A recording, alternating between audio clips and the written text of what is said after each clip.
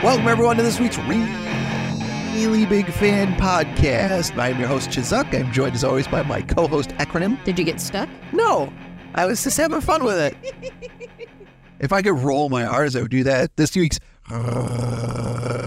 Really Big Fan Podcast. But I can't. I can only do it in the back of my throat. It just sounded wet. Yeah. It was a lot of ASMR. I hope you guys enjoyed that. Like I said, I can only roll it like the back of my throat. I can't roll my tongue in the front to do that fun thing. And we are here this week by ourselves. No guests this week. So we're going to talk about the Scott Pilgrim franchise as a whole, but more importantly about the latest Netflix show, because we covered it briefly last week, but you were like, we could go in depth on it. And I'm like, yeah, I think it's okay. Time now that people probably aren't right. Spoiled by it. Sure. Let's go in depth with it. All right. Before we get there, though, as always, it is time for the headlines. So starting from the most recent and going backwards, tomorrow night is the Game Awards. We talked about that a couple of weeks ago when they put the nominees out. Mm-hmm. But the big thing about the Game Awards is A, to see which games end up being the games of the year, but B, which games are going to drop massive trailers for us to see. In the latest Transformers game, I think it's called Reactivate, already put on their Twitter that they will not have any new footage until next year to kind of temper that there will not be any footage at the Video Game Awards. Don't be excited. We're not doing it. Don't think that we're holding on to something for the Game Awards. We're not putting anything out until next year, guys. Which, if that means that they're just, working on it to make sure everything works correctly, then sweet. Fine with that. Because that is way better than putting out a, half-baked product, which we've seen quite a bit of in the video games. I'm wondering what's left for them to surprise us with at the Game Awards.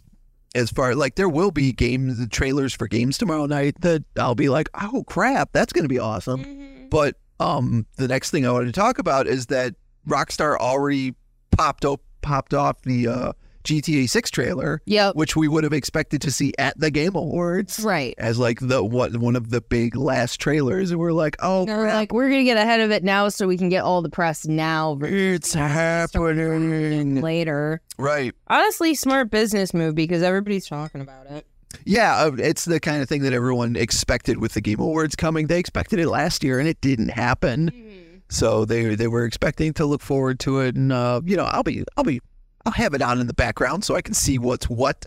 Right. But yeah, Grand Theft Auto 6, the sequel to Grand Theft Auto 5, is due out in 2025, and will be based in what looks like to be Vice City again, but is just like the GTA version of Florida. Yeah. Because if you watch the trailer, there's a bunch of scenes in the trailer that were taken directly from Florida Man videos, and just they put a new skin or a new costume on top of what would be mocap, right, of a crazy lady in her moo-moo with machetes out on her front lawn. The NPCs are going to be absolutely wild. Yeah, they usually are. But one of the fun things is that they used Tom Petty's Love is a Long Road for the trailer, and that's all it took. Spotify exploded with a awesome 36,979% increase. Well, over. I hope whoever owns his masters are happy.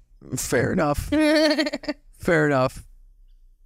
But that is the power of putting the right song in the right trailer. Well, I mean, if you think about it, every time that they put a specific song from something into something and it blows up, it's pretty awesome. I mean, look at Master of Puppets. A whole new audience is into Metallica just because of Stranger Things. Right, exactly. And that's why somebody needs to take that version of X Gonna Give It To You with the symphony orchestra and stick it in the trailer for something. Yep. Because it's amazing. And I still keep saying, and I'm going to say it as much as possible, I really wish that they would put Avatar's Colossus in the next Deadpool movie. Yeah, whenever the X-Men character Colossus shows up. I actually wrote out a scene. I'm not even joking. All right. I wrote it out in my notes one night when I was stoned, of course.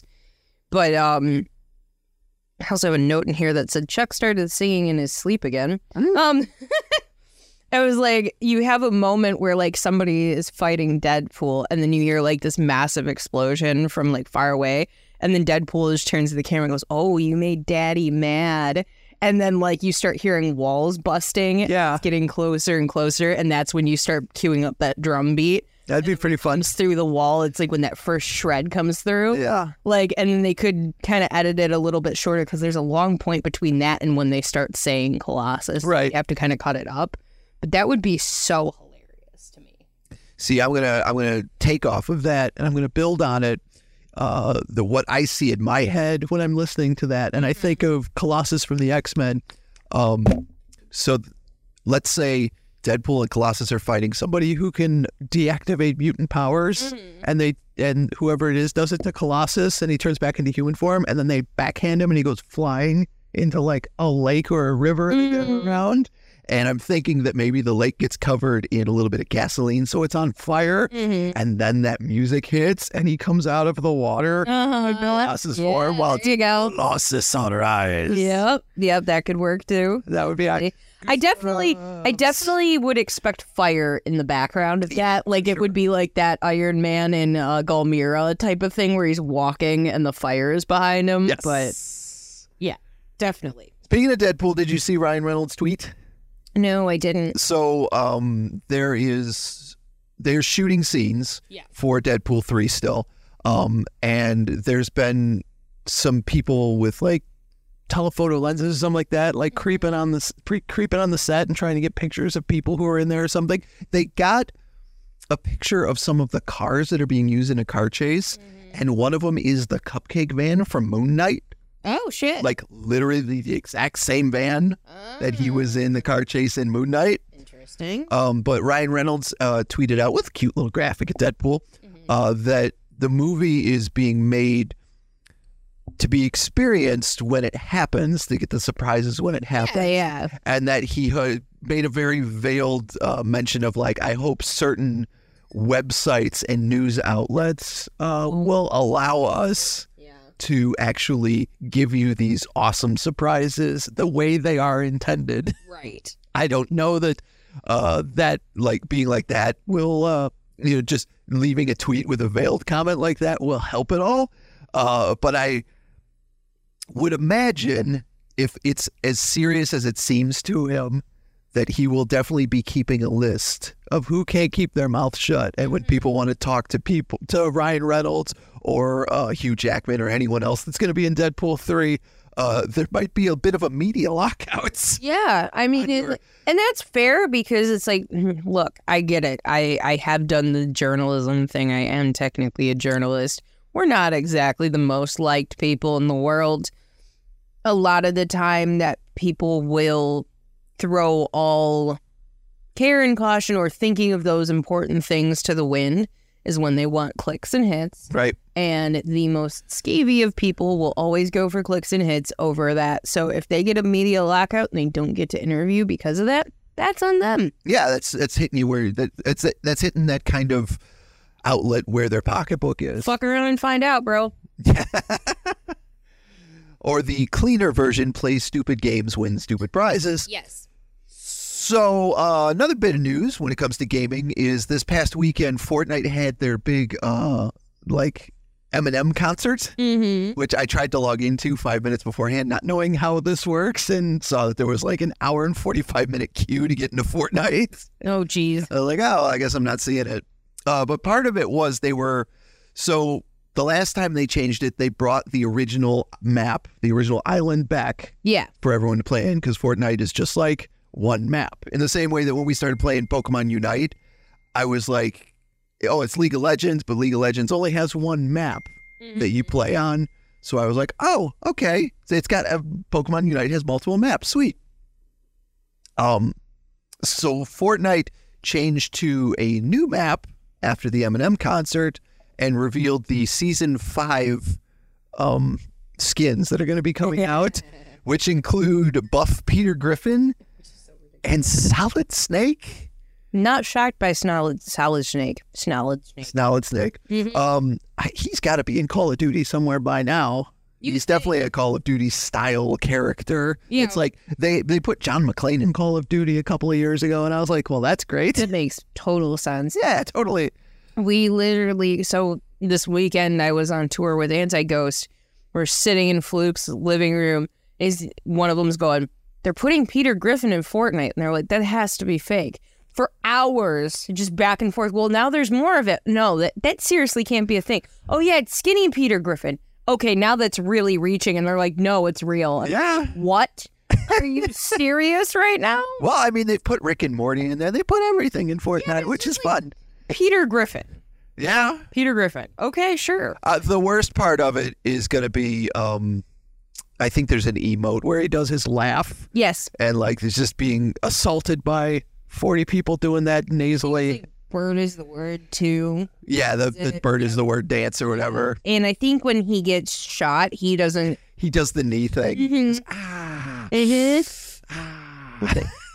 Because you can fight Peter Griffin. Like, I played a little bit of it over the weekend, and you can fight Peter Griffin as a boss in one of the places to like get an item. Yeah, and he does that. It's pretty funny. I don't know if I'm fully back on my bullshit, but I did try it out, and it was just as fun as it was when I played it over the summer. Yeah. I tried it out because there's a rumor that because it's called Fortnite Underground, the first place that they go looks a lot like the Ninja Turtle lair. Yeah. And there's somewhere in the trailer in the background is like a graffiti spray paint of the Ninja Turtles. Like, if they're going to put Ninja Turtles in Fortnite, I may have to put more money back into Fortnite just so I can get a Ninja Turtle. $100 worth of credits. I only need one Ninja Turtle. I don't need all four of them. Just so I can play as a Ninja Turtle would be funny. I really considered it just because of the Eminem part. I considered putting money into it to play as Eminem too, and then I was like, nah, I'm not putting $25 into a game just to be Eminem. I think Eminem might be the only person that does not look good in a 2099 cape. Maybe, I don't know. Everybody looks good in Spider-Man 2099's cape. Everybody. That's why Optimus Prime has it when I'm running around playing Fortnite on my Switch. That's the other thing, is playing it on the Switch is just so much easier than playing it anywhere else. I honestly like playing everything on the Switch. I don't like having to sit at a console. Yeah. This came up last week, and I wanted to talk about it because it's definitely relevant to our interests. PlayStation announced that a bunch of the Discovery TV shows that they have on their PlayStation Store that users have already paid for will be leaving the server. So if you have not downloaded them, you will not be able to download them, even though you spent money to be able to download them. That's bullshit. Yeah, something in the neighborhood of like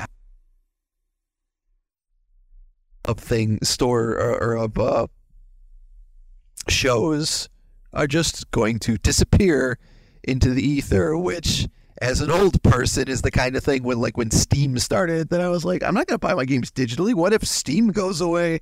Right. And I don't have my games. Now, Steam's been around for almost 3 decades at this point, so it's not going anywhere. But when you see this kind of thing happen, with like PlayStation, I guess on one hand, you have to be careful what services you're willing to pour money into, right? Because they could, any one of them, even the most popular service, could go away at any moment. Disney Plus, Max, any of that stuff could just disappear. But I think those are different because you're kind of paying like a rental fee for that in the first place. Right. So it's a little bit late to replace the video store that like, hey, I want to watch some entertainment. So I'll just pay to have this thing that I can pull up on an app anytime. Well, and so that's silly enough that like digital shows are evaporating. And then I've got this one here. A label exec calls for the end of physical media due to pollution. This is a story on metal injection. Yeah. Robin Miller, legendary British record producer and chairman of Chrysalis Records and Blue Raincoat Music, thinks that the climate in producing physical media isn't exactly compatible. And he's looking at it from the perspective of obviously like global warming and all that stuff.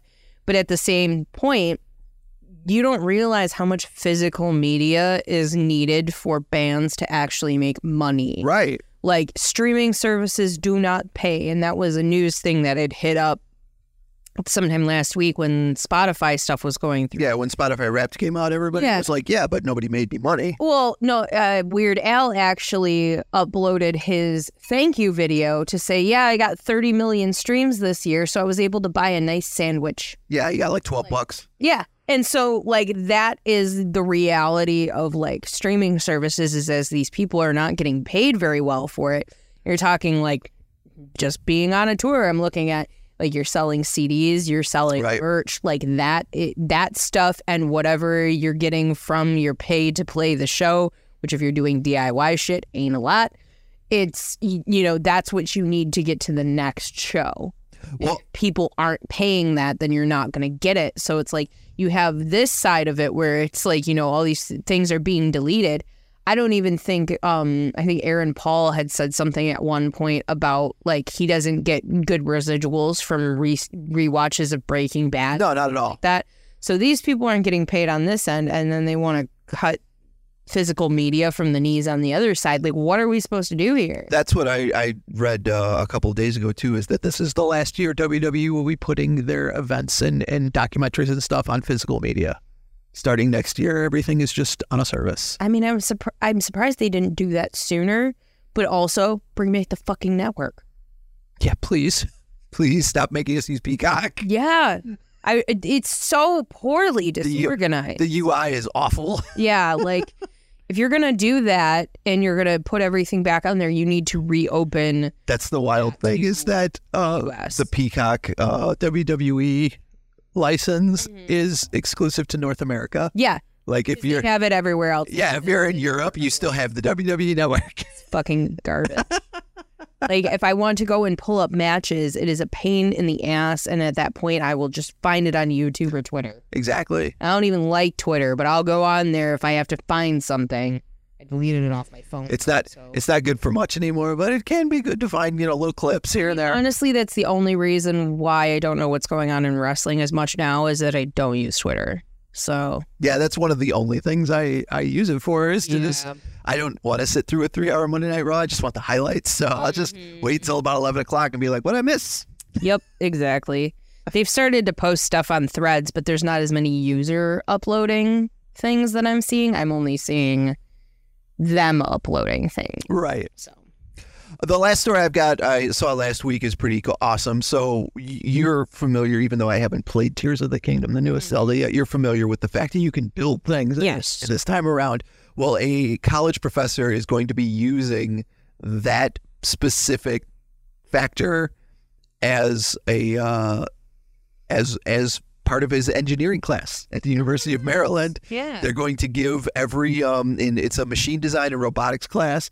They're going to give every student a copy of Tears of the Kingdom and a copy and a Nintendo Switch when they take the class to play the game and then do the projects, building different things in Tears of the Kingdom. So what I'm hearing is you're going to go back to college in Maryland. In Maryland, just so that I can get a copy of college course. I can get a copy of Tears of the Kingdom.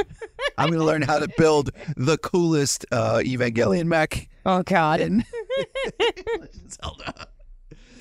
Oh, I love that though. Yeah, that's super cool. Well, that's probably a cooler one that I've heard, because usually it's just like, hey, this professor is doing a course on Taylor Swift.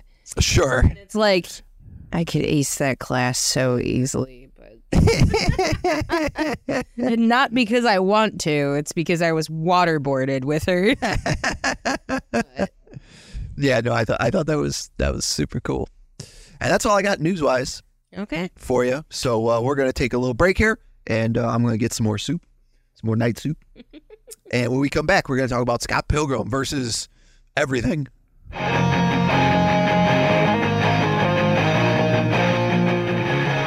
Take off my shirt. Yeah, you did have on your shirt today. Yep. And then you asked me if I wanted to change subjects. I'm like, bitch, I wore my shirt. Oh, I mean, we're not talking about Green Day today. And we could be. Green Day shirt. Green Day should have been in the soundtrack for Scott Pilgrim.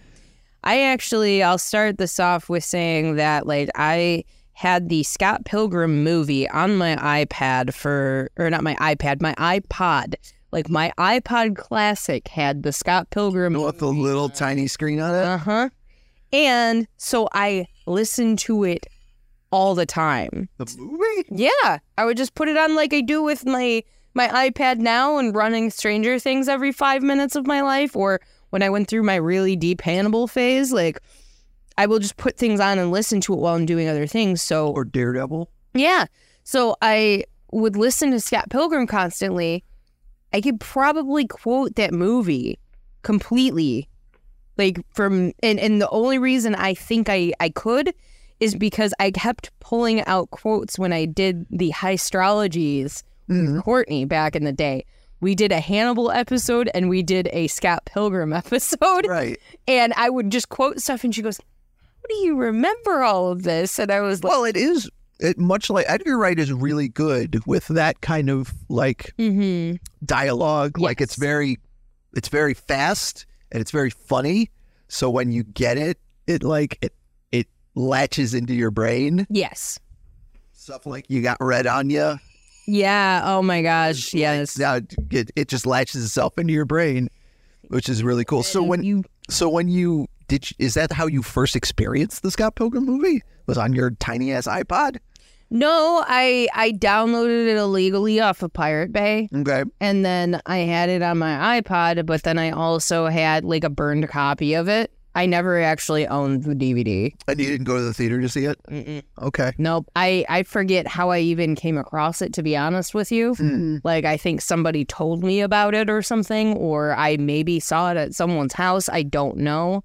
But I downloaded it that way. I had it. I burned it on a DVD and could watch it downstairs in I had like one of those little DVD players that you just... Yeah. The little teeny one. So I watched it that way and I listened to it on my iPod a bunch. I didn't get heavy into the soundtrack until way later. How did you watch the movie that many times and not get heavy into the soundtrack? Well, I just didn't. I would listen to it when I was listening to the movie. I wouldn't, I didn't have it on my iPod. I wasn't listening to the soundtrack. Because it's definitely one of those movies where I'd hear the songs like Black Sheep or something and be like, I want to hear that whole song. That's a really cool song. Or all the Sex Bomb songs. Yeah. I was like, if there's even 5 more seconds of that song, I want to hear it because I like what I hear. I just listened to it in the movie. That's why I only know the first verse of Black Sheep by heart, and then I have to read the lyrics for the rest of it when we play it in rock bands. So now I know it, but back in the day I didn't. So some friends of mine, when we were that I went to high school with, when Fight Club came out, they went and saw it in the theater, and they thought it was so cool that they would literally go every weekend just to see Fight Club again. They would just go to the theater to see Fight Club again. And I've never had a movie. There's very few movies that I've ever been to the theater to see more than once in my lifetime. And I didn't read the comics before they came out or before the movie came out. Nobody did. I was aware that the Scott Pilgrim books existed. I thought, oh, that's that book that's kind of like a manga, but it's done by a dude from Canada, and he's super into old Nintendo games and indie rock stuff, and okay, that's kind of cool. I would see it in the catalogs and be like, oh, that's kind of cool. As a Canadian guy making a manga, that's fun. And then because I worked at a comic store for so long, I heard that he had got an option for a movie. I'm like, oh, well, that should be fun. I wonder what that's going to be like. And when I saw the first trailer, I was immediately in love. Yeah. I knew that, wait, so it's a movie where a video game and a comic book had a baby that turned out to be a rock concert. Okay, I'm so, and this is scratching so many itches. This movie was made for me, and I went to see it at the theaters. I don't think I was there opening weekend, but I did get around to seeing it and knew, as I was saying, I remember before the first time I saw it, before it was over, I was like, this is my Fight Club. This is the movie I'm going to see in every possible fashion as many times as possible. And I think I have seen Scott Pilgrim versus the World more times than any other movie in a theatrical capacity. I would go to the Magic Bag when they would have it on their movie night. Yeah. I would go anywhere for years. I think they are doing a Clash at Demon Head show, by the way. Nice. I haven't gotten my list yet to know if I'm supposed to be there or not, but I did see a poster for it. Oh, that's awesome. Yeah, I would, like I said, I would go whenever any place was like, hey, we're having a Scott Pilgrim movie night, and it turned into a thing where we had our friend group had a lot of them used to work in the tech department at Best Buy, and some of them still did, and one of them had like the newest, coolest TV with the highest refresh rate and the biggest screen possible, and we would just go over his house and watch Scott Pilgrim about every other week because it was wild. The refresh rate, I think is what it was so good on that TV. It was like you were just looking through a window watching the actors act. Yeah. And it was wild to behold. See, I never liked that way that the refresh rate looked when it looked too real. It would stress me out. Yeah, like I said, it's wild to behold. It's the kind of thing that I would like the option to watch things like that. Yeah, yeah. In that, but then watch them the way like everyone else is watching them as well. Have I ever told you what the most thing I've ever seen in theaters is, by the way? Is it Twilight? No. Is it a Harry Potter movie? No. Because you look embarrassed. Is it 50 Shades of Grey? No. Is it Hunger Games? Nope. There's none of the fandoms that I touch on a regular basis. All right, hit me. Shrek. I have seen Shrek 5 times in the theaters during its first theatrical release. My mom liked it so much we went multiple times. 5 fucking times. Oh my God. That's amazing. And then the children at the gym that I had to babysit, that's the only thing they wanted to watch. So I have seen that movie maybe 1 million times at this point. That's amazing. Yep. Before Scott Pilgrim, one of the only movies I can remember seeing more than once in the theater was the 1986 Transformers movie. I mean, yeah, that makes sense. I saw it twice. I saw it once with Mom and once with Dad. It would have made sense for me to have seen Harry Potter's and stuff like that. Like I did see Harry Potter probably multiple times, but like not 5. Right. I think probably like 2 or 3. I think I saw one of the Twilights twice. I think it was the first one or something like that. But no, Shrek 5 times. Paid 5 times. You can't tell me you didn't enjoy it at least 3 to 4 of those times. Well, yes, because keep in mind, and once again reminding you how old you are. Right, you were a child. I was younger at that point, so it made sense. Right. But, yeah, there were that, and I think the only Marvel movie I've seen twice in theaters is Spider-Man. Yeah. The No Way Home. Yeah. Or Across the Spider-Verse. No, the other one. The one with the 3 Spider-Men. Oh, yeah. That's No Way Home. Yeah. Yep. Because I went with you, and then I went with Jamie. Right. So, like, I've seen that one twice. Yeah. But, like, other than that, like, I didn't see Across the Spider-Verse twice. You did, because you and Sean went. Yeah, that's right. And then I went with you guys again at one point, too. I had a similar experience with the first Guardians of the Galaxy movie, where, like, I was sitting in the theater going, like, oh, I'm going to see this again. I would have seen that again. I'm totally going to come back to the theater and watch this one. I would have seen the third one again if that we were up to that point. You know? But yeah, so Scott Pilgrim is probably the thing I've watched the most, like, on like a repeat movie watch. Right. Other than, like, Pirates of the Caribbean and Ocean's 11, because those were like staples for me all through those eras since they came out. Yeah, so I fell in love with the movie when it was still in theaters, and then I immediately went and got the soundtrack because, like, I think that movie is probably why I love Metric. Yeah. You need to get that on vinyl. The Scott Pilgrim soundtrack. Mm-hmm. They just re-released it with extra tracks a couple of years ago. That they had made while in the film, like Sex Bomb songs that you hear like 20 seconds of, that there's a whole song there. I feel like that would be a good one because, so like our policy on vinyl is it has to sound good on vinyl in order to order it or to have it on vinyl. If it doesn't sound good, that's your policy on vinyl. Oh yeah, that's more my policy on vinyl is I have to like the entire thing. Yeah. If there's even one track on it, if there's even one track on it that I'm lukewarm on, then I totally don't on vinyl. Yeah. Yeah, mine is more like, okay, so if this album's going to suck on vinyl, I'm not going to get it on vinyl because it's not going to sound good. Right. So, like, the other day, I legitimately, where was I? We were at Guitar Center, and I picked up that Queens of the Stone Age album that has Songs for the Dead on it, and I was like, that's not going to sound good on vinyl. And I put it back I almost bought it though. I don't know. It might. I don't know, like, because like some of those are so hard that like not at least not on my vinyl player. Right, like, your record. I love my record player because you bought it for me. For sure. Like, the Crosleys do not sound good. Yeah, no. You actually have it plugged into something else so you can hear the audio better. But I feel like the Scott Pilgrim soundtrack would be a perfect one because the Pixies one sounds great. And it's funny because I don't think I fell in love with the whole soundtrack at first. Yeah. I think there were definitely, I definitely listened to like the Sex Bomb songs and Metric's Black Sheep like a bunch of times because they're, big parts of the movie. And I thought the songs were really cool. But songs like the Plum Trees, Scott Pilgrim. Oh, I love that one. Or what's the I've Been Waiting by the Sea. What's that band? Fuck, I forget. Because the song is called Boring by the Sea. It's not Pinback, it's somebody else. Yeah, but is on that. There were songs that like, oh, I remember that was in a scene, but whatever. It would scare. Or the Frank Black song. I was like, okay, like cute. It's cute. It mentions Ramona in it, whatever, and it skipped to the next one.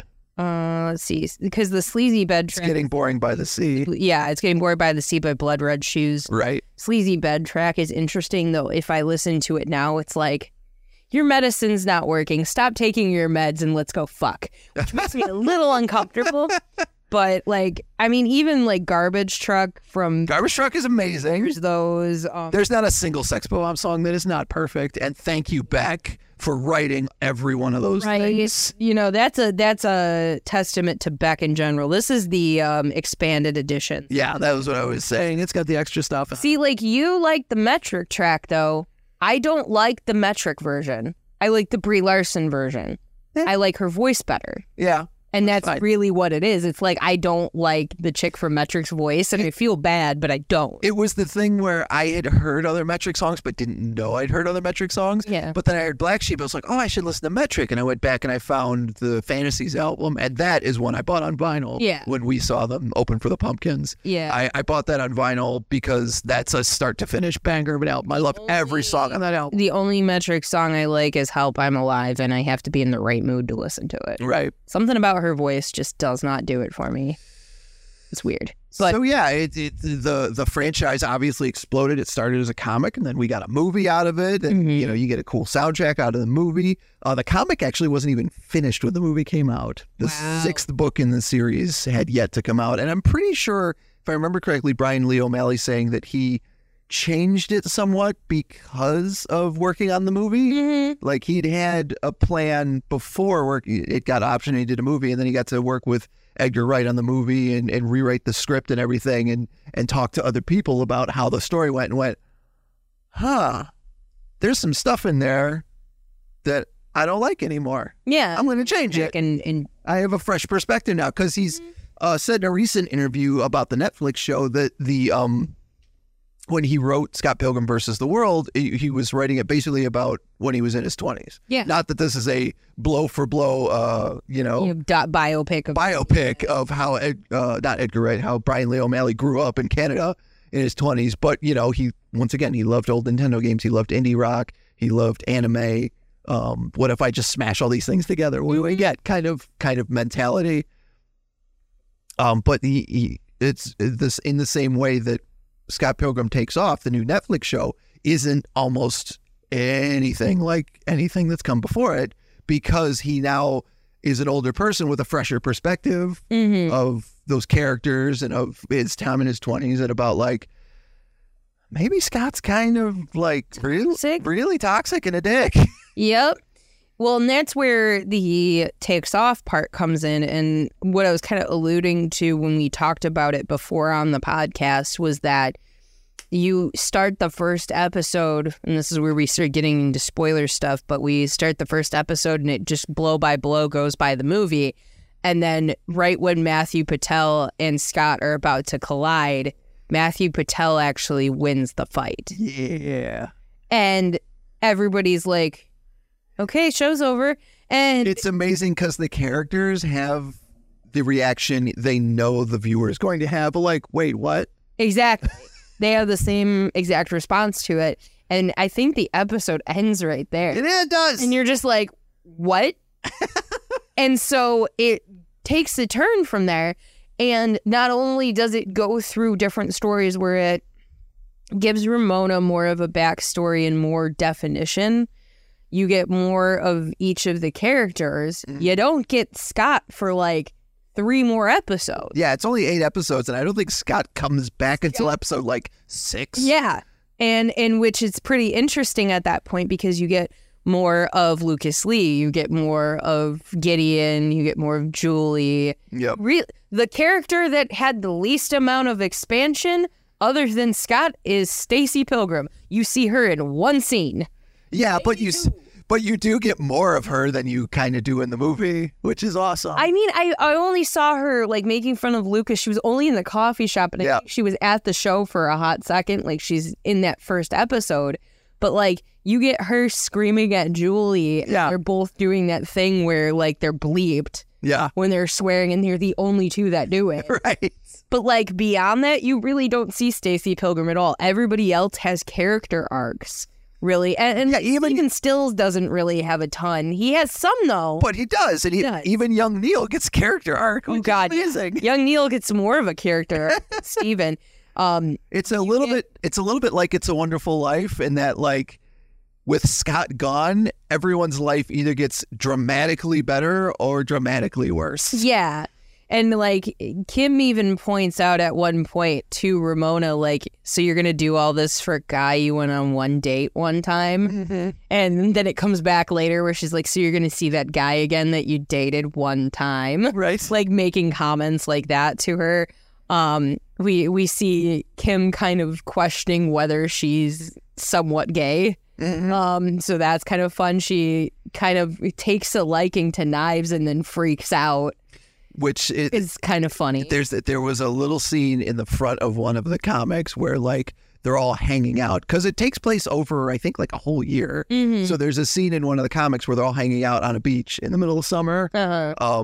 And Knives is obviously younger than everybody else. Everybody's like in their 20s, and Knives is still in high school. But Knives gets a little drunk, and they take her back to the house, and and Kim is taking care of her because she's going to be sick. Yes. And Scott like goes to the bathroom or something and walks by a room and sees Kim and Knives kissing. Oh, geez. And then it says in like the font, and it was never spoken of again. Yeah. So there's a scene where you have Roxy make a move on Kim and then goes, where was your hot coworker? Like, because Roxy's just like raging horny all the time. She is. But like you get all of these more stories. I think I really love the Lucas Lee one the best. Like, it's fun. It was pretty fun. Yeah. Seeing Julie and Gordon. It makes all of the evil exes more human. Yes. Because when you see them in the movie, because of the way the movie is paced, they're just they have their 1 or 2 character villain moments things, and then like they're funny and they're fun kind of thing. They're very much anime villains in that, and this one expands on it in a way that if you were reading a manga that's like 300 chapters, that you would be like, you get more storyline. I get so much more about this character now. I like the fact that it gives everybody more definition, especially Ramona, because it graduates her from a manic pixie dream girl to more than that. Sure. And that was something that I don't know if that was an intentional thing on their part as creators at this point, but it felt like they were rectifying some of the toxic shit that was in the Scott Pilgrim movie itself. Yeah, they were definitely calling out Ramona as a character and how she's not perfect, how Scott's not perfect. The whole thing about Scott, even there's a scene with him and Knives where after he comes back, he says to her, like, I probably shouldn't have been dating you anyway because you are the age that you are. Right. And that's something that a lot of people have pointed out in the past about the Scott Pilgrim movie is this, like, this is creepy. He's in his 20s and he's dating a high schooler. And even though it's part of the trope of the movie in general and they bring it up a lot, it's never really connotated as like, this is really not okay. Yeah. It's more like, oh, he's dating a high schooler? That's a mourning period. Well, it's used as a punchline. Mm-hmm. But like even some of the stuff that Ramona ends up going through is like she's having these conversations with all of these exes and figuring out what went wrong and why they reacted this way to where they would even get in a league in the first place. And I feel like that helps expand the story more and makes it more interesting, but it also updates it to the standards that we're in now. Yeah, and I think you can also, I guess, hand wave it away with the fact that when you are making a movie, you've got about 90 minutes to cram everything into. So, like, yeah, I can't completely approach everything that's going to be problematic in this particular. Well, I think it's like the date and age though too, because Scott Pilgrim the movie came out in 2010. Yeah, we're now 13 years ahead of schedule from that, and the world is drastically different for sure. So I feel like whether that was intentional or not, they did do their due diligence with making it like a little bit more up to date with that. And, with even Scott having to fight himself and then Scott having to fight his even older self. Right. It's almost like those versions of Scott are still the version of Scott from 2010. It is fun too, not just talking about like the moral, I guess, retelling of it, but that this gave Brian Lee O'Malley an opportunity to once again pay homage to some of the things he absolutely loves. Like, isn't there an Akira slide somewhere in that? Yep. I think. Yep. And there is so much Evangelion reference in this, right down to the fact that, much like the rebuild of Evangelion, that first episode is like shot for shot what you expect, and then things take a left turn, and from that point on, it's a different new show. Yep. Which is really kind of fun. No, there's a lot of different things, like even the what was the console that he was watching the memory on? Oh, I don't remember. You were like geeking out when it happened. You were like, "Oh my God, it's a Nintendo blah blah blah," and I don't. Oh, it was a Virtual Boy. Yeah, there you go. Nintendo Virtual Boy. So in the future that he's watching his memories on. Yes, and that does also kind of lead to.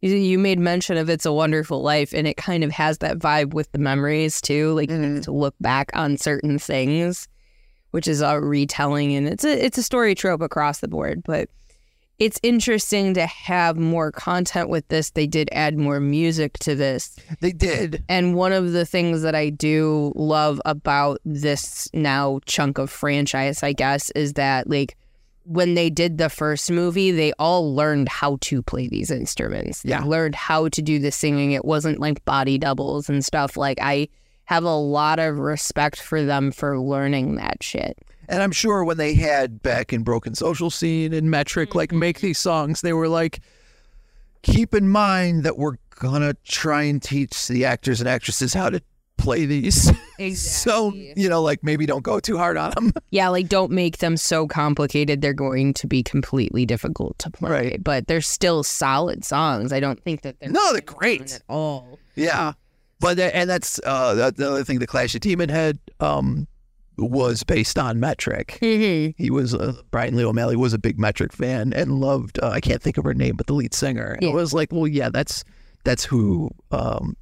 With the character's name, yeah, that's who Envy Adams is absolutely supposed to be. It's so fun, especially. I think we even mentioned this. It's so fun now to see all of these actors and actresses that we've seen in so many other things, whether they were Captain Marvel and Captain America, or like Brandon Routh and everything, and then to see them put their voice in this. And go back to it. We kept going. I wonder what the budget was here for these actors and if they lowered their budget just because they wanted to do just because it was fun, because they have fond memories of doing it the first time. So like, hell yeah, I want to be a part of this. There are some videos of them in the booth doing it, and it's funny to watch Chris Evans drop his register to get to that.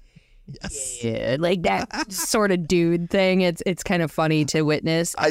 I think I also pointed out it was funny because we watched this and then we see the Marvels, and they've got Brie Larson singing in the Marvels. Yes, they do. And I'm like, I wonder if they were like, oh yeah, like, well, we know you can sing. You did that Scott Pilgrim movie at one point, so we're going to have you sing in this. And we're going to make it super silly. Yeah. I just watched, I don't remember if it was on the DVDs and the Blu-rays. That's the other thing. When that movie came out on Blu-ray, that's when I got a PS3 because the Xbox 360 didn't have a Blu-ray player. You could get an add-on that played HD DVDs, because that's what Microsoft backed in the war between Blu-ray and HD DVDs, and it did not turn out in their favor. Nope. But I had a 360 to play Rock Band and all that stuff on, which trust me, we wanted Scott Pilgrim songs in Rock Band from the moment we heard them. Oh, yeah. Totally. So when I started downloading those songs from the website long after they were stopped releasing Rock Band songs, I was like, where is the Scott Pilgrim stuff?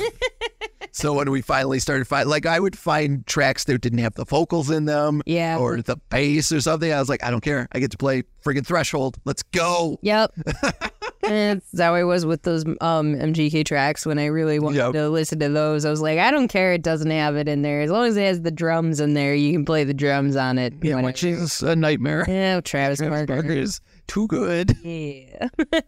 And they also came out with the video game, the Scott, which had to be a dream for Brian Lee O'Malley. I still haven't seen any of that or played. I was going to ask if we played it, because I got it for the 360 when it came out. That was at the time when the movie had come out. Yeah. And played it to completion. And then last summer, I think it was last summer, maybe it was the summer before, we got into the Ninja Turtles game, which the Scott Pilgrim game is based around the beat 'em ups of that era, the Ninja Turtles game, but also a couple of old Nintendo games that he was a huge fan of, like Clash at Demon Head or River City Ransom, which if you played River City Ransom, you would see the Scott Pilgrim, the influence it had on Scott Pilgrim. Yeah.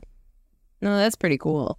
I just like, in the anime, they really leaned into the Tony Hawk of Lucas Lee. Yes, they did. Including using songs from the Tony Hawk Pro Skater soundtrack. Or putting the little thing on the screen when he would do 3 tricks in a row. Mm-hmm. That whole episode made me so happy. Yeah, it was really fun. It was very much like, okay, like, now that we can do this, because I mean, they do it when he does the grind. They show that thing on the screen, but like this was throughout the entire. In the movie, when he does the grind, it's not as Tony Hawk. Whereas in the show, when he's fighting off the ninja paparazzi, which is a great gag. Yes.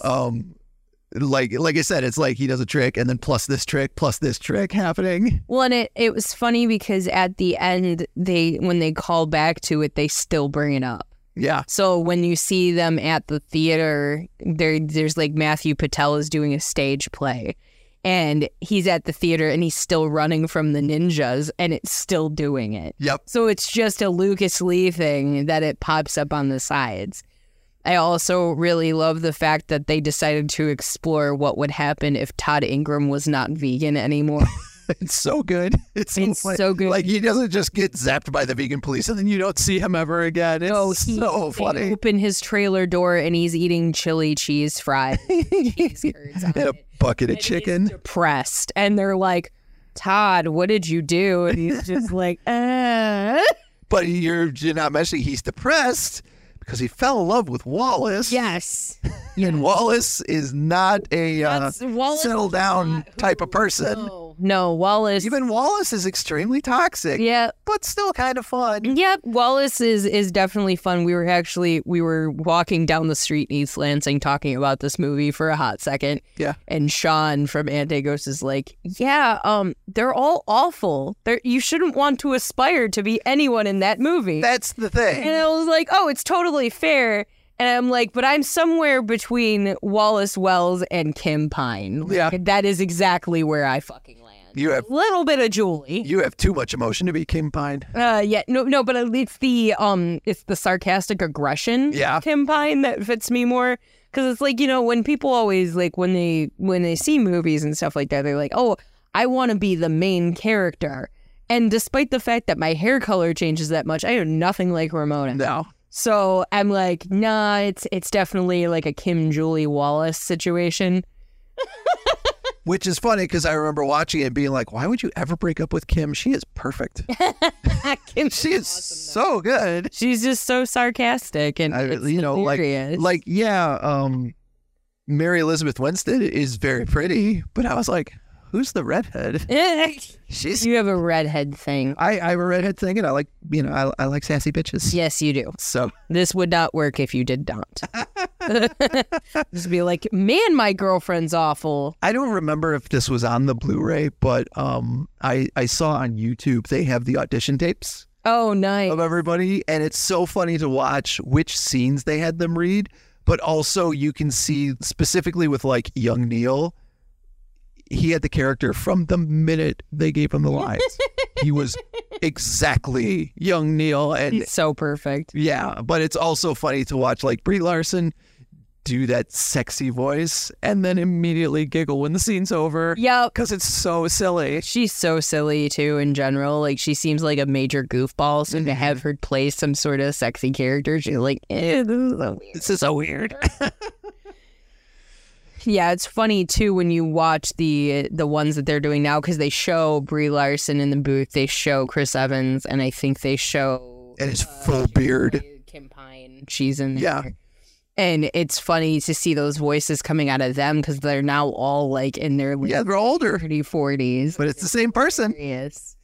Like, how old is even Michael Cera at this point? He's got to be in his 40s. I don't know, but I remember him specifically, but I feel like there were a couple of them that I didn't like how their voice acting worked, how they read. No, he's only 30. And like Michael Cera has voice acted. Michael Cera and I are the same age, and he's only like 6 months older than 35. 35. His dad's name is Luigi. It's me. It's me, Michael Cera. Yeah, that's weird. Had to look that up. Sorry. You still haven't read the comics at all either, have you? No, they're in the living room. Yeah, I've got 4 of the hardcover color editions, but then I've still got like, because there's only 6 books, and I've still got 3 of them in like the paperback. Well, that was why I didn't originals. know. They kept showing Ramona's cat in the intro of the anime, and I'm like, what the hell is this cat's name? Yeah, you're like, Rona didn't have a cat. What is this? And I had You find out I had to go in and look it up. the cat's name is Gideon, It is. like Gideon Graves. Yep. So now we were going, okay, so did Gideon name himself after Ramona's cat, or did Ramona name the cat after Gideon?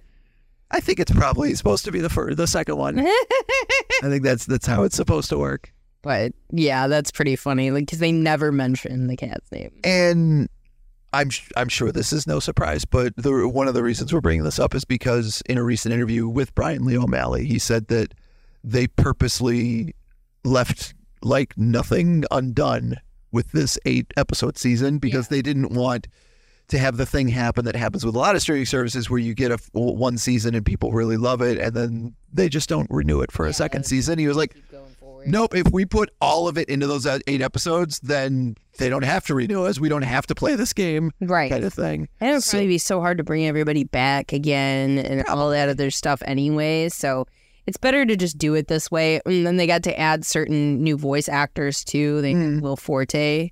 Yeah, which is very, very strange. I almost would have preferred to hear Michael Cera try to voice act older Michael Cera, but also Will Forte is hilarious. Forte is hilarious. And He's always good. Job.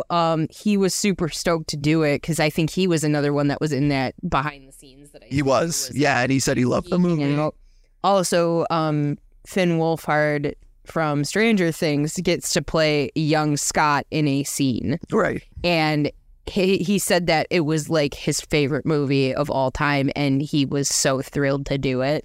It always makes me happy to find out other people like Scott Pilgrim, though it is kind of a Fight Club thing where it's like when you find out somebody like Scott Pilgrim, you want to talk to him for 5 minutes just to make sure they don't like it for the wrong reasons. Yeah, I could see. You know, like you don't like Scott Pilgrim because you think you are Scott Pilgrim, right? Okay, good. You don't like Fight Club because Tyler Durden's your hero, right? Okay, good. That's too funny. Yeah, it's definitely one of those things. Like he's not wrong about it. Like everybody in it is horrible, right? And then we started talking about Always Sunny because of that. Like it's the same principle of kind of, yeah. These people are kind or of, even Seinfeld to a degree. Yeah, is like it makes you laugh because it presents how people can be horrible in such an extreme fashion that it's got to be satire, it's got to be comedy at that point. At that point, yeah.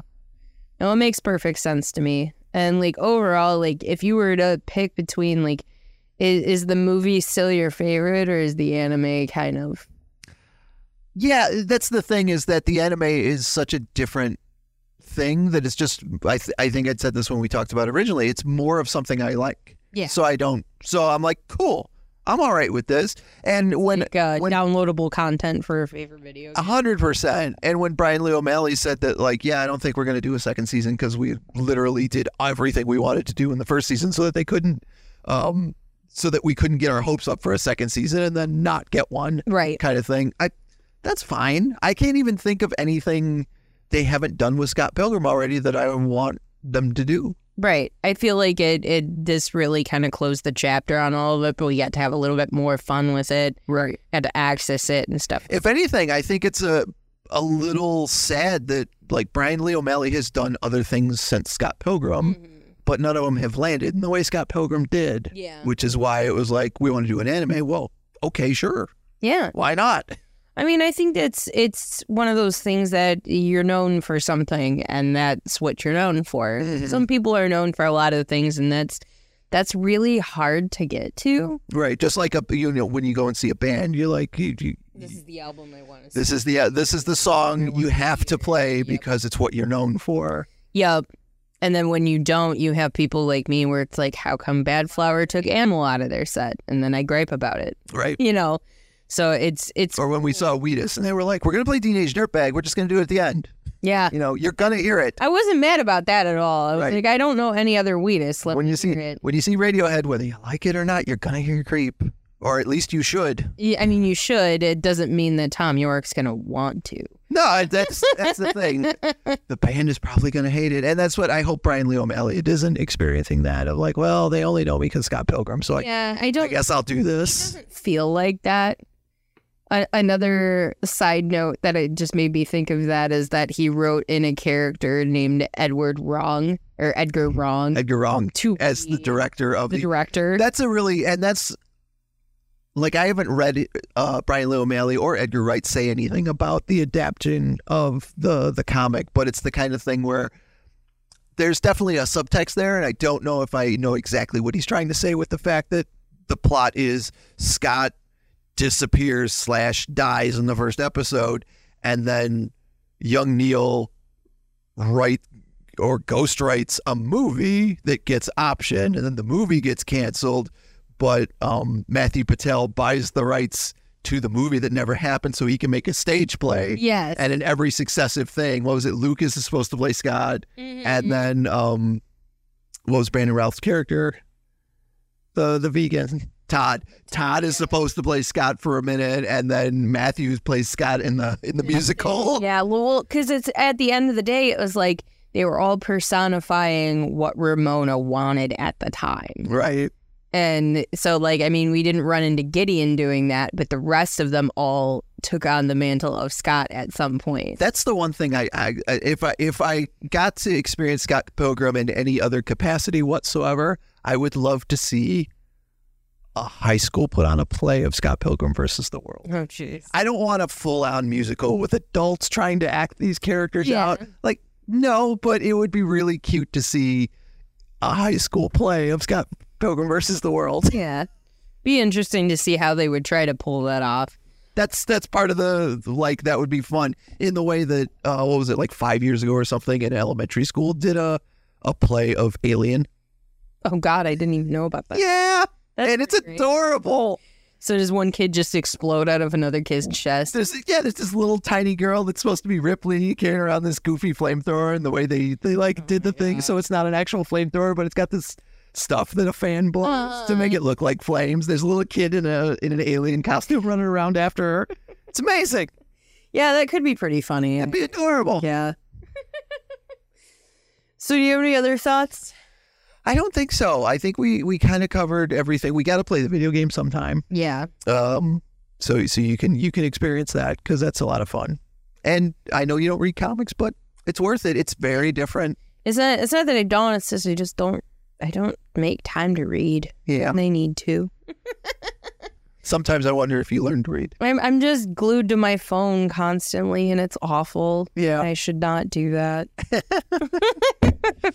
All right, well, we're going to take a short break. We will be back with our serotonin boost to wrap up this week's Really Big Fan podcast next.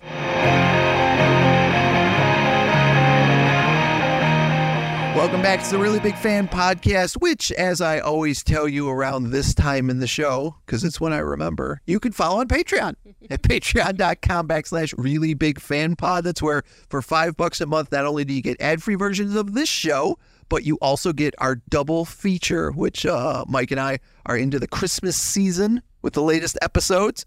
And you can hear us talk about 2 movies every episode that we think are some of the best movies of all time, and then rate them into our list, which has grown to about 16 or 18 movies at this point. Yeah, everybody throw in, because Chuck has a deadbeat fiance that keeps crashing her car. I wouldn't say you're a deadbeat, but you do keep crashing your car, and that is troubling. My car. Yeah. So, try and give Chuck some money so he can deal with my ass. So I can deal with whatever the car insurance rate is about to go up to. Sorry. Hit us up on social media as well. We're on Threads, thanks to you. Yep. We're on Instagram. We're on Facebook. We're on TWITTER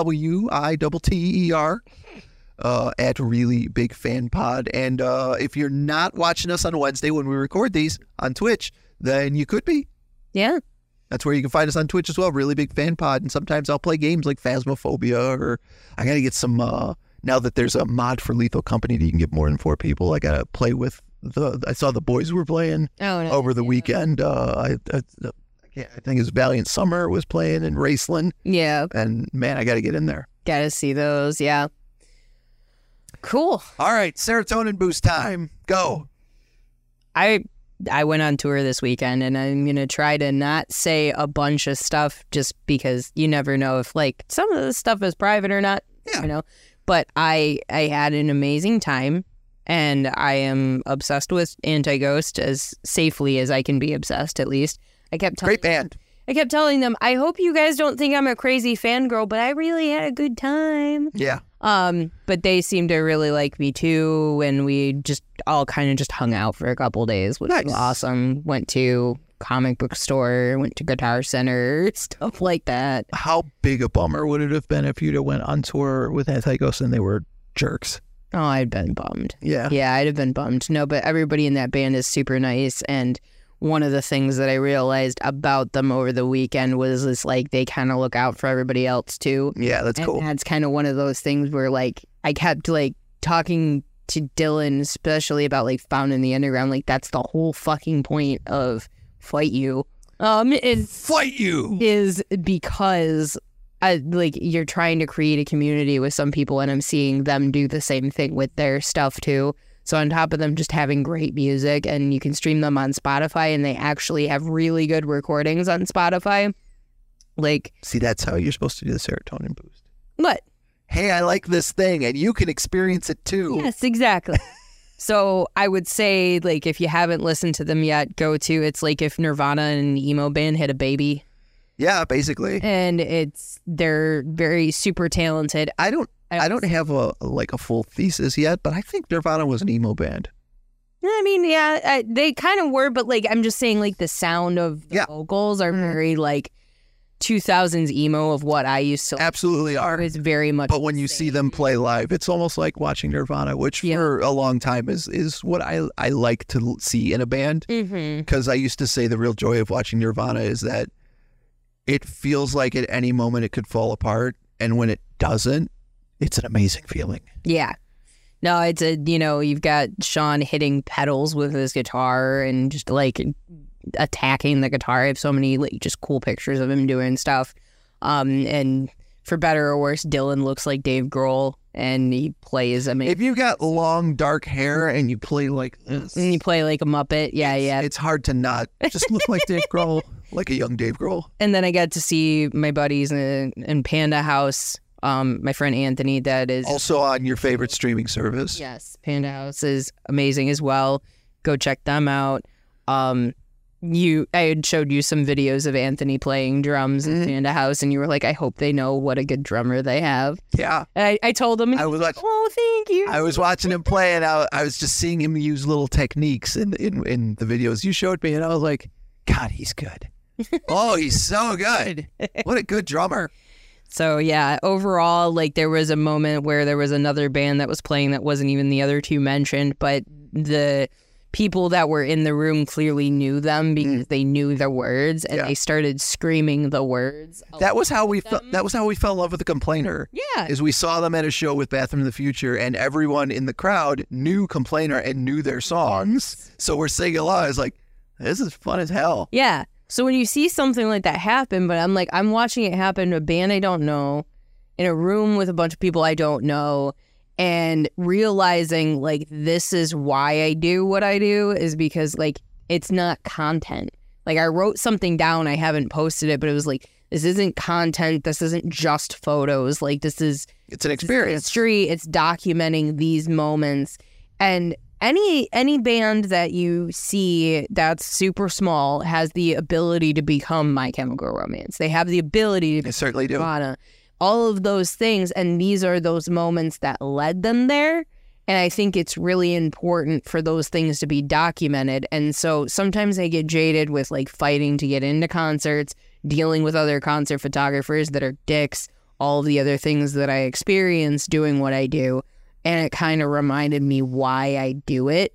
And I had a hard time not getting, like, to a point of tears when I was doing it. I was like, come on, you're a punk. Choke it back. You can't cry right now. Showing your emotions is punk rock. Yeah. But, like, I was trying not to cry in the middle of this random place in East Lansing. And, but it definitely reminded me why I like doing this. Maybe you just need to shoot more local bands. And I think that's part of it, too. And honestly, that's maybe you can chase that experience of being like, you're going to get a lot of stinkers, but then you're also going to find those bands you're like, fuck, these guys are great. I mean, if I could have fucking afforded it, I just would have gone with them for the rest of this because I was having such a blast. Like, I am literally in, like, you know how you get post-con depression? Oh, 100%. It's tour depression, and I was only there for 2 days, and I was supposed to be there for 3 days, and then I fucked it up. So, like, it's that sort of thing. Like, I would, if I had the finances for it, I would just lay it down and just go with them. Like, because I would just go with them at that point. Patreon.com/reallyBigFanPod. Just throw gobs of money at us so that we can do this and entertain you. What we want to do. Yes. Not have to, kill ourselves doing jobs we hate. I don't hate my job. Yeah, you don't hate your job. No. So my serotonin boost this week is something I would have talked about last week, but I didn't want to spoil it for people who are in the comic book realm. And that is the latest issue of one shot called X-Men Blue, where we find what is now retconned into the official origin of my favorite X-Man, Nightcrawler. So let me take you on a little history, because I don't know if I've done this with you yet when it came out. You sort of did, but not fully. So Nightcrawler was created back in 1975 by artist Dave Cockrum. It was a design he had for a book he wanted to work on over at DC called Legion of Superheroes. He didn't get to work on Legion of Superheroes, but he never actually introduced the character in the comics, so he just had this cool sketch. Yeah. He gets to work on Giant Size X-Men #1, where they're going to completely reboot the X-Men franchise.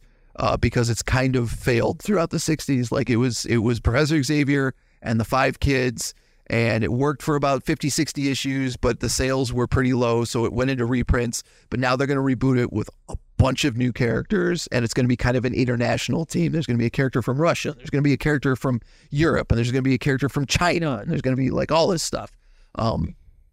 So Chris Claremont writes it, and Dave Cockrum gives him the designs for Storm and Nightcrawler and Colossus, and it takes off. It's huge. It's gangbusters, and X-Men becomes one of the biggest things ever. Chris Claremont creates this Nightcrawler character with no parentage in Germany, and he's blue, and he looks kind of like a demon. And a couple of years go by, and he decides he wants to introduce this other new character called Mystique, who is also blue. He introduces Mystique in the Miss Marvel book about Carol Danvers' version of Miss Marvel as a foil to her, along with Rogue, who ends up being in that book before they're both folded, much like a lot of Chris Claremont creations are folded into X-Men. Like, he's working on Spider-Woman, and the book gets canceled, so he, like, puts Jessica Drew in X-Men for a little while, kind of thing. Same thing with Carol Danvers. He writes Miss Marvel for a while, the book gets canceled, so all right, Rogue steals Carol Danvers' powers and puts her in a coma, and then I'm going to put Mystique and Rogue into X-Men.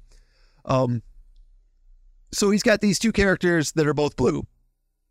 And he's like, well, there's got to be a relation to it. So he thinks, what if Mystique knows who Nightcrawler's parents are because Mystique is one of them? Mm-hmm. At the time, in the 70s and 80s, Chris Claremont is partying in New York a lot and meets a lot of interesting people, including transsexuals and homosexuals and gay people and stuff, and has a great time and you know, really gets to know them and is like, these people are great. X-Men is a minority driven storyline. Yeah, like a metaphor. And these people are a minority. Mm-hmm. So he decides he's going to introduce a character with Mystique called Destiny, who is an old woman who is blind and can see the future. Mm-hmm. And then spends the next however many years throughout the 80s heavily implying that Mystique and Destiny are a couple. Mm-hmm. It's still the 80s, so you can't really say that on the page, mm-hmm. but it's one of those like, and they were roommates kind of situations where it's extremely obvious. And for the last, I don't know, like 10, 20 years, whenever he's asked about it, he has said multiple times that his original idea was that Mystique and Destiny were Nightcrawler's parents. Mm-hmm. Mystique is a shape changer, and she has shape changed into men multiple times. So there's nothing saying that she wouldn't be able to father a parent with Mystique or with Destiny, mm-hmm. even though Destiny's an old lady. So they would have to have done it way earlier. Yeah. When she was still ovulating. Curtis, how old? Right. So in the 2000s, a story comes out by another writer called Chuck Austin called The Draco. And this is the story where it is revealed that Nightcrawler's mom might be Mystique, but his dad was an actual demon named Azazel, uh-huh.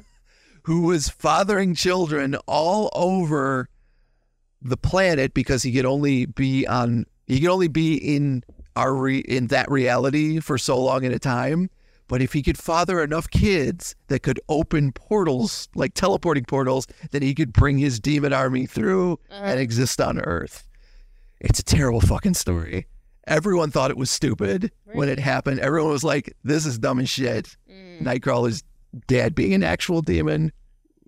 We're not happy about it. It totally makes sense to me, though. Okay, fair enough. Yeah, well, when I explain it that way, it's like, all right, that makes sense. Fast forward a couple years, we get the X-Men First Class movie. Mm-hmm. Azazel is the character they use in First Class as a teleporter to be with Kevin Bacon and his brotherhood kind of thing. So like, oh shit, they've like cemented one of our least favorite X-Men characters of all time. Mm-hmm.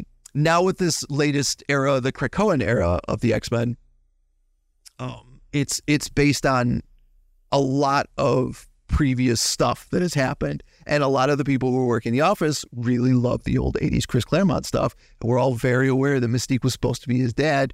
So with X-Men Blue, they have finally righted that wrong, I guess you would say. Yeah. There's even, because of the way the X-Men books work now, there'll be like these info pages where you'll get like notes from somebody or like conversations that have been wiretapped or that kind of thing. Mm-hmm. In just this page that has no pictures, it's just text. Mm-hmm. There's an info page in X-Men Blue where one of the scientists, mutants, like think, Hank McCoy or something like that, talks about the fact that when Mystique shape change, she doesn't just take on the physical appearance of a person, but literally instinctually changes her DNA. Yes. And that is the explanation for why she can father a child if she so chooses, kind of thing. So that's in the book as well. And there's also when she reveals to Kurt that she's his father, he said there's a panel where he's like,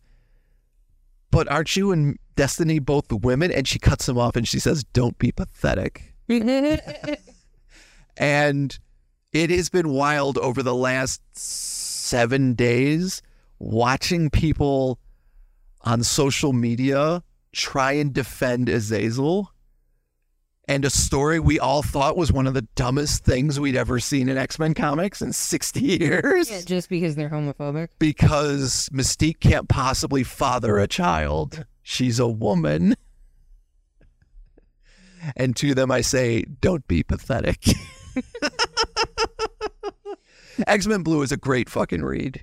Yeah, it seemed like even if you don't have that we're happy. Even if you don't have all of that history to it, you just read it and you're just like, well, that's cool. Neat. But it's much like most of the current X-Men comics. If you do have the backstory of what's going on, it makes it better. Yeah, in my opinion, it just makes it make more sense. It's funny too. Like this episode wasn't supposed to be a big X-Men episode. Yeah, but it's funny to me that when I started collecting X-Men and I had no backstory other than I saw this guy in a trading card and I thought he was really cool and I want to read a comic with him in it. The books they weren't written with that kind of thing in mind, but they were just as cool as, like, I can go back and read those first couple of books that I bought when I got into X-Men comics, and like I still have my memories and my nostalgia for not knowing any of that stuff and being like, this looks cool and it reads cool and it is cool.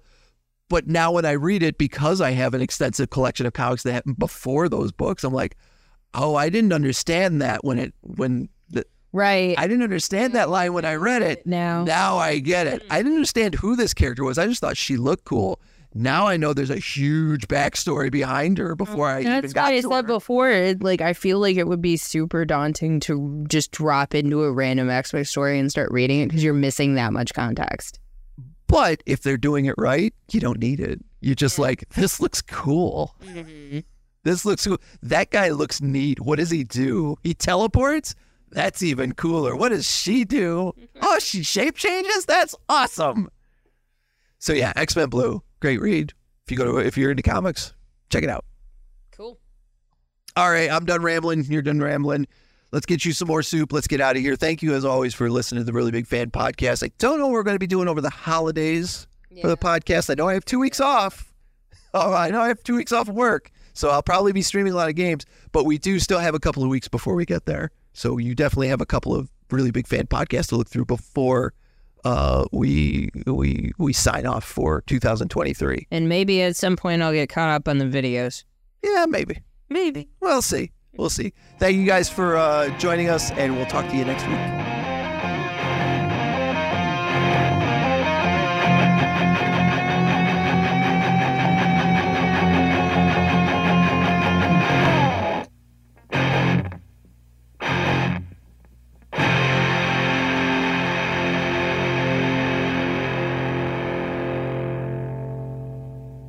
Now I know what other kids did. I wasn't like that when I was a kid, but like I also know what other kids did. Like I knew kids. You were definitely more trouble than I was. I was more trouble, but it was like harmless stuff. I wasn't snorting Adderall in the bathroom. I was just shaking up a squirt and then spraying it in the hallway. Like very different things. Awful. Yeah, now that, I know that the custodian had to clean it up, and that's pretty sad. But, if that's the worst thing that I did or made it... I got in a fake fight when I was a kid. I told you about that. You did tell me about that. I got in a fake fight with my best friend to get out of a test. So, yeah, I was a Surge junkie as well. And I would mix the Surge and the Mountain Dew Slurpee. Ugh. And, yeah, just... Sounds awful. I have always had a caffeine problem. Yeah, because you were mixing Surge and Mountain Dew at a young age. When I was in high school, I also used to sell cans of Coca-Cola out of my locker when they took all the caffeine out of the vending machines. So, along with burn CDs, I've always been the burn CDs. That's the wild thing is selling burn CDs out of your locker. That's charming. It's not right, but at least that's charming. It's hard being an adult around children because you want to tell them, I understand you want to do things you're not supposed to do, but why are you so stupid about it? If you're going to do crime, at least put some thought into it so you don't get caught. I feel that way about adults. I feel that way about Lou. Yeah, that too.